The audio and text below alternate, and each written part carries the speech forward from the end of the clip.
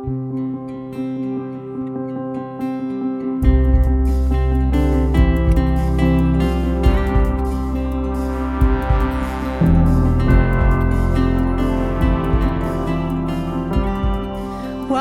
You're listening to the RPC Sermons podcast.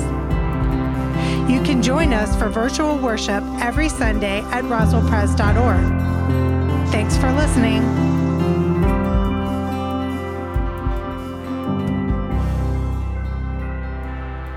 Good morning again. Welcome to Roswell Presbyterian Church. It is a joy to be in worship with you this morning. I want to apologize if I look a little tired this morning. I was up late last night taking care of our baby daughter and watching the Gonzaga Bulldogs win.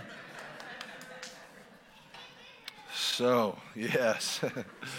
Today is the last day to sign up for next Sunday's chili lunch, which we're going to have in Alderman Hall. A good time for us to gather together. You can do that on the church website. I also want to remind you on Mondays at noon, the Monday following that Sunday sermon, we're going to discuss the Sunday sermon. And if you have questions or you want clarifications about something, you can email those in to Terry Kish at terry@roswellpress.org. And we're closing the distance, trying to explore these themes because a lot of people have further questions and want to go a little deeper. And that's on Facebook Live, on the church Facebook website, or it's on the church website as well. And so everybody is welcome to join there. Today we continue our Lenten sermon series, Less is More. What are the things in our lives that are suffocating us spiritually? Is it possible to have too much of a good thing? What's preventing us from flourishing as human beings? Last week we talked about bringing our calendars to church. We need to prioritize and reevaluate our schedules, how we spend our time. Today's passage occurs in the midst of the largest body or collection of Jesus' moral and ethical teachings. It happens in Matthew 6. It's what we call the Sermon on the Mount. And Jesus here is discussing how we should be in relationship or attached to our stuff, to our physical belongings. So let us open our hearts and our minds for the word of the Lord from Matthew 6, verses 19 through 21. Do not store up for yourselves treasures on earth, where moth and rust consume, and where thieves break in and steal. But store up for yourselves treasures in heaven, where neither moth nor rust consumes, and where thieves do not break in and steal. For where your treasure is, there your heart will be also. This is the word of the Lord. Thanks be to God. Let's pray. Gracious and loving God, we ask in the next few moments you might be our teacher, that you might speak a word by your Spirit to our hearts that only you can speak. Lord, this is a complicated issue about how we are related to our stuff, so we pray that you might shine a light on it, that you might teach us how maybe less can be more. Now may the words of my mouth and the meditations of our hearts be pleasing in your sight, our rock and our Redeemer. Amen. For where your treasure is, there your heart will be also. If your heart was a storage locker and we looked inside, what would we find? My father used to manage a storage company that had a bunch of storage lockers that people would rent out to store their belongings in. And he said one of the fascinating things about this business was the amount of money people would spend to store things that he eloquently called junk. So it was fascinating. People would actually spend more money to store their stuff than their stuff was actually worth. One of the interesting events in the storage locker management industry is when a person would stop paying rent on their storage space. Could be for a number of reasons. Maybe they moved. They couldn't afford it anymore. Some people died. But in that event, they would host and hold an auction to auction off all of the stuff inside the storage locker. They would announce the date and the time, and people would come from all around. They'd gather to bid on the stuff in the storage locker. There's an interesting thing about the auctions at these storage locker units is that once it was announced, people would come, but they would not allow people to go in the storage locker. You just had to look in from the edge of the storage locker, which meant, in the end, you would be bidding on stuff you didn't know what you were bidding on. My dad said it was fascinating to watch people buy stuff they didn't know they were buying. And hearing about this whole process made me a little bit more existential about the whole process.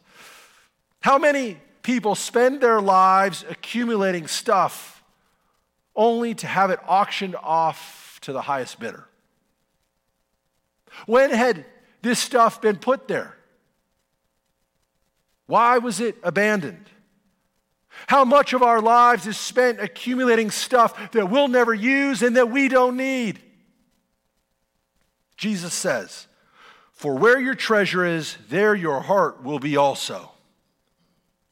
In this one verse, 2,000 years ago, Jesus teaches us a truth which we now in our own time can verify empirically.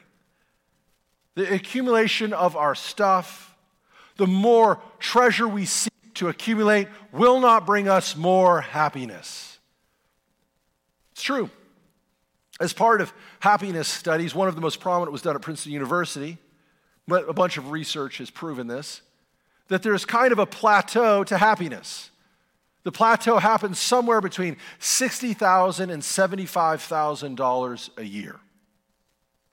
And once you make that much money, making more money will not bring you more happiness. More money will not make you more happy.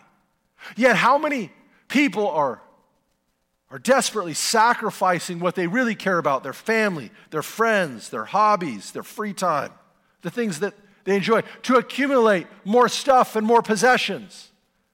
We would be good to heed the advice and wisdom of Biggie Smalls. More money, more problems. Okay? Now don't get me wrong. I think we have a calling to help people make a living wage, to help them find work to provide for themselves and their families. So I don't think we should say to someone in poverty, be content in your poverty, build up treasure in heaven. I don't think that's the point Jesus is making here. I think Jesus wants us to have a living wage, to be able to take care of ourselves and our loved ones. But let's not confuse that with finding ultimate value, ultimate meaning in our possessions. But as human beings, this is hard not to do. As human beings, we are constantly and seemingly continually trying to put infinite value in finite things. This is what the Bible calls idolatry. We're taking our physical belongings, our stuff, and turning them into little gods.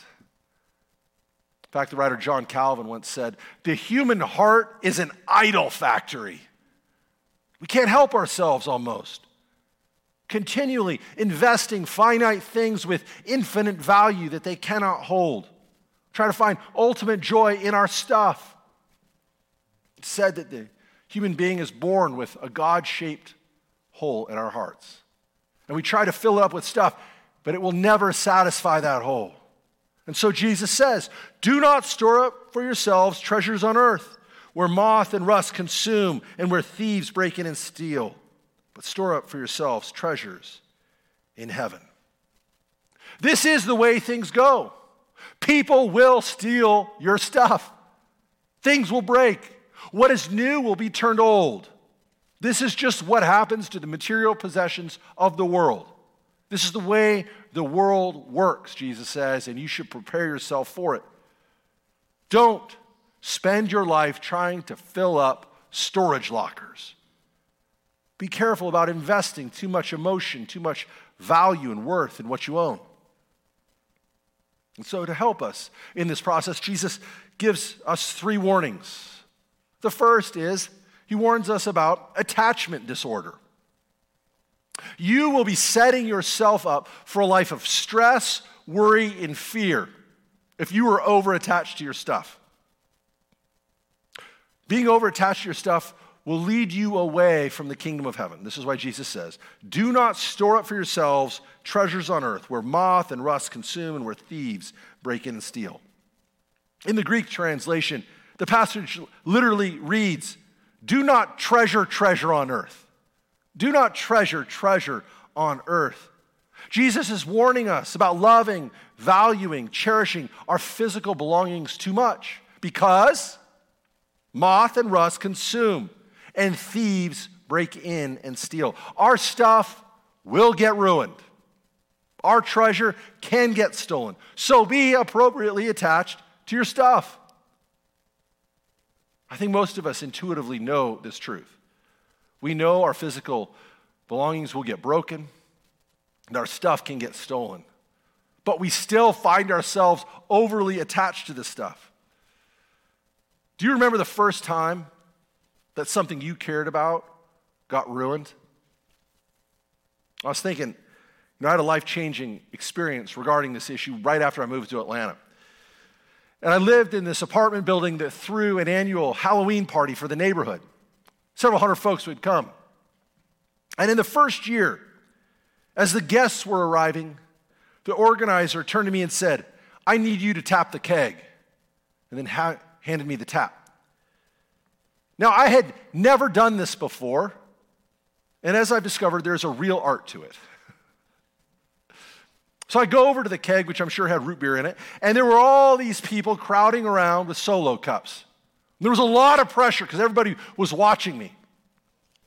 I pushed down on the keg, and I was a little late pulling up the lever. And so beer goes spraying all over and onto this guy standing there. And I'm trying not to laugh, but let me tell you, this guy was not laughing. And he says to me, do you know how expensive these shoes are? Do you know how much they cost me and you've ruined them? And he looks like he's going to punch me. And I say, sir, if you can't afford to get your shoes dirty, you probably shouldn't have worn them to the Halloween party. And then I handed him the keg and went in the kitchen. He became so angry because his shoes were owning him. He was more worried about them than anything else. And so it's true. Before any expensive purchase, now I ask myself, what will I do if someone accidentally sprays beer all over it? Can I afford for it to get smashed or scratched? How bad will it feel if it's stolen or broken? If I cannot deal with that possibility, I will pass on the purchase. As human beings, we tend to get over-attached to our stuff. Things become irreplaceable, and then we value them over the really and truly important things. We must be on the lookout for attachment disorder because, number two, if we don't, it will lead to anxiety. We can become overwhelmed with anxiety, fearing that we will lose what we own. Let me show you how this works. Let's say you get a new car. You get a new car and you have to get insurance for it. Once you get insurance for it, you have to get a garage to protect it. And once you get a garage, you have to get a security system to protect the garage and the car with the insurance.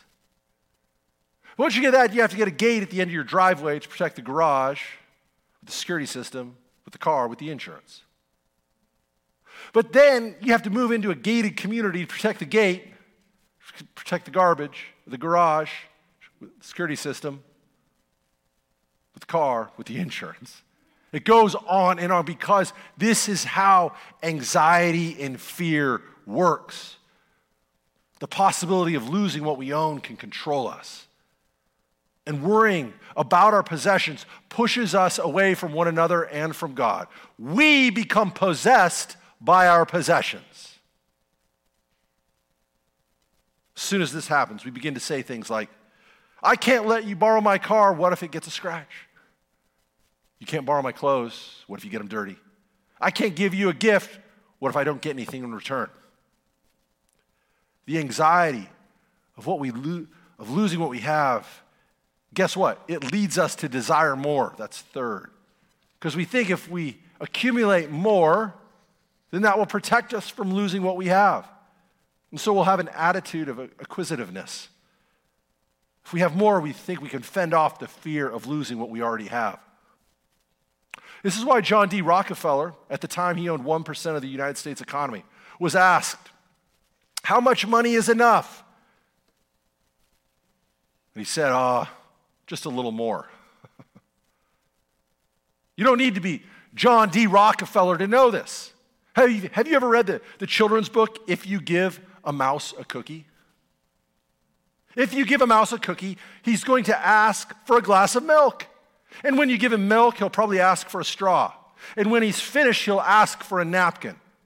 And then he'll ask for a mirror to make sure he doesn't have a milk mustache. And when he looks in the mirror, he'll notice he needs a trim, so he'll ask for scissors. You get the idea.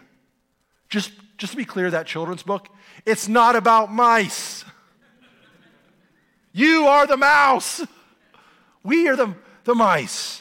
As we become obsessed with our stuff, possessed by our possessions, it has a distorting and disfiguring effect on our relationships. One of the great images of this phenomenon comes in Gollum from the Lord of the Rings trilogy. Gollum becomes obsessed with his possession of the ring.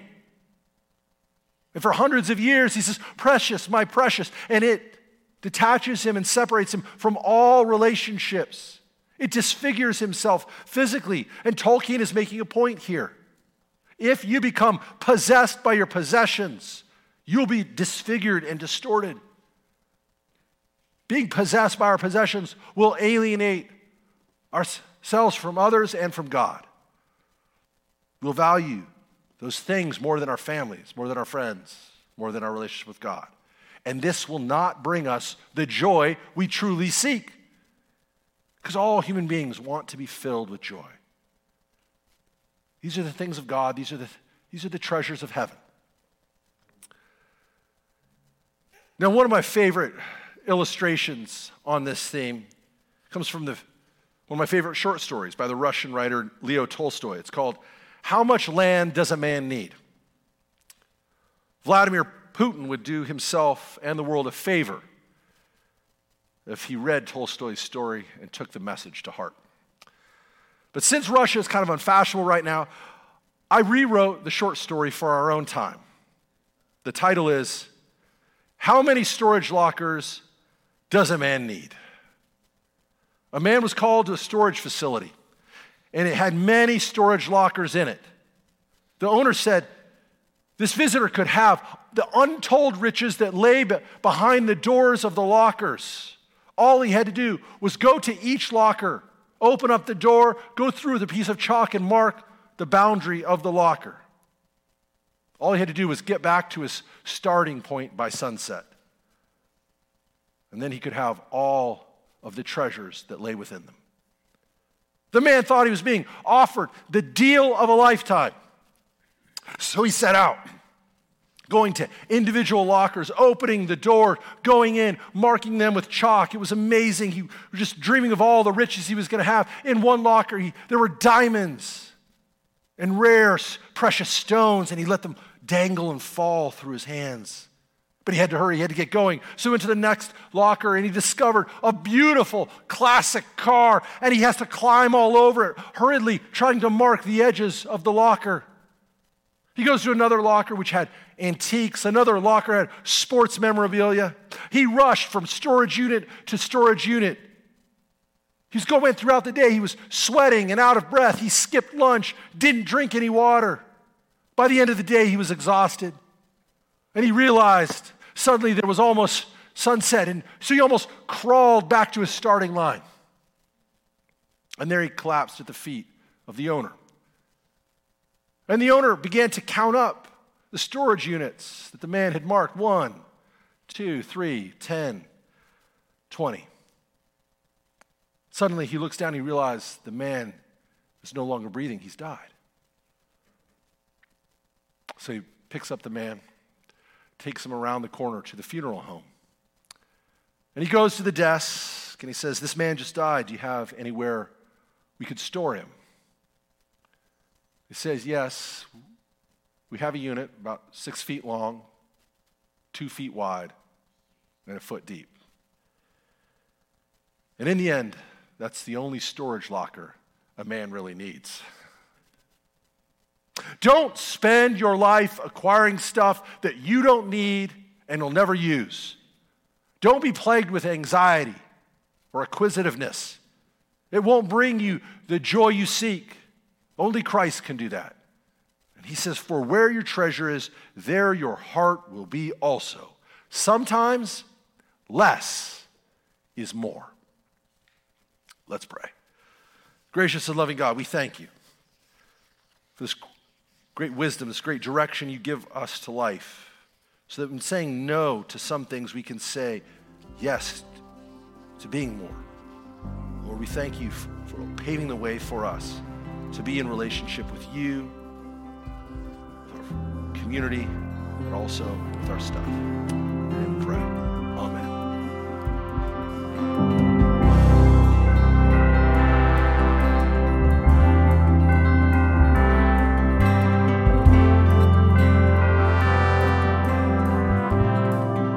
You've been listening to the RPC Sermons podcast.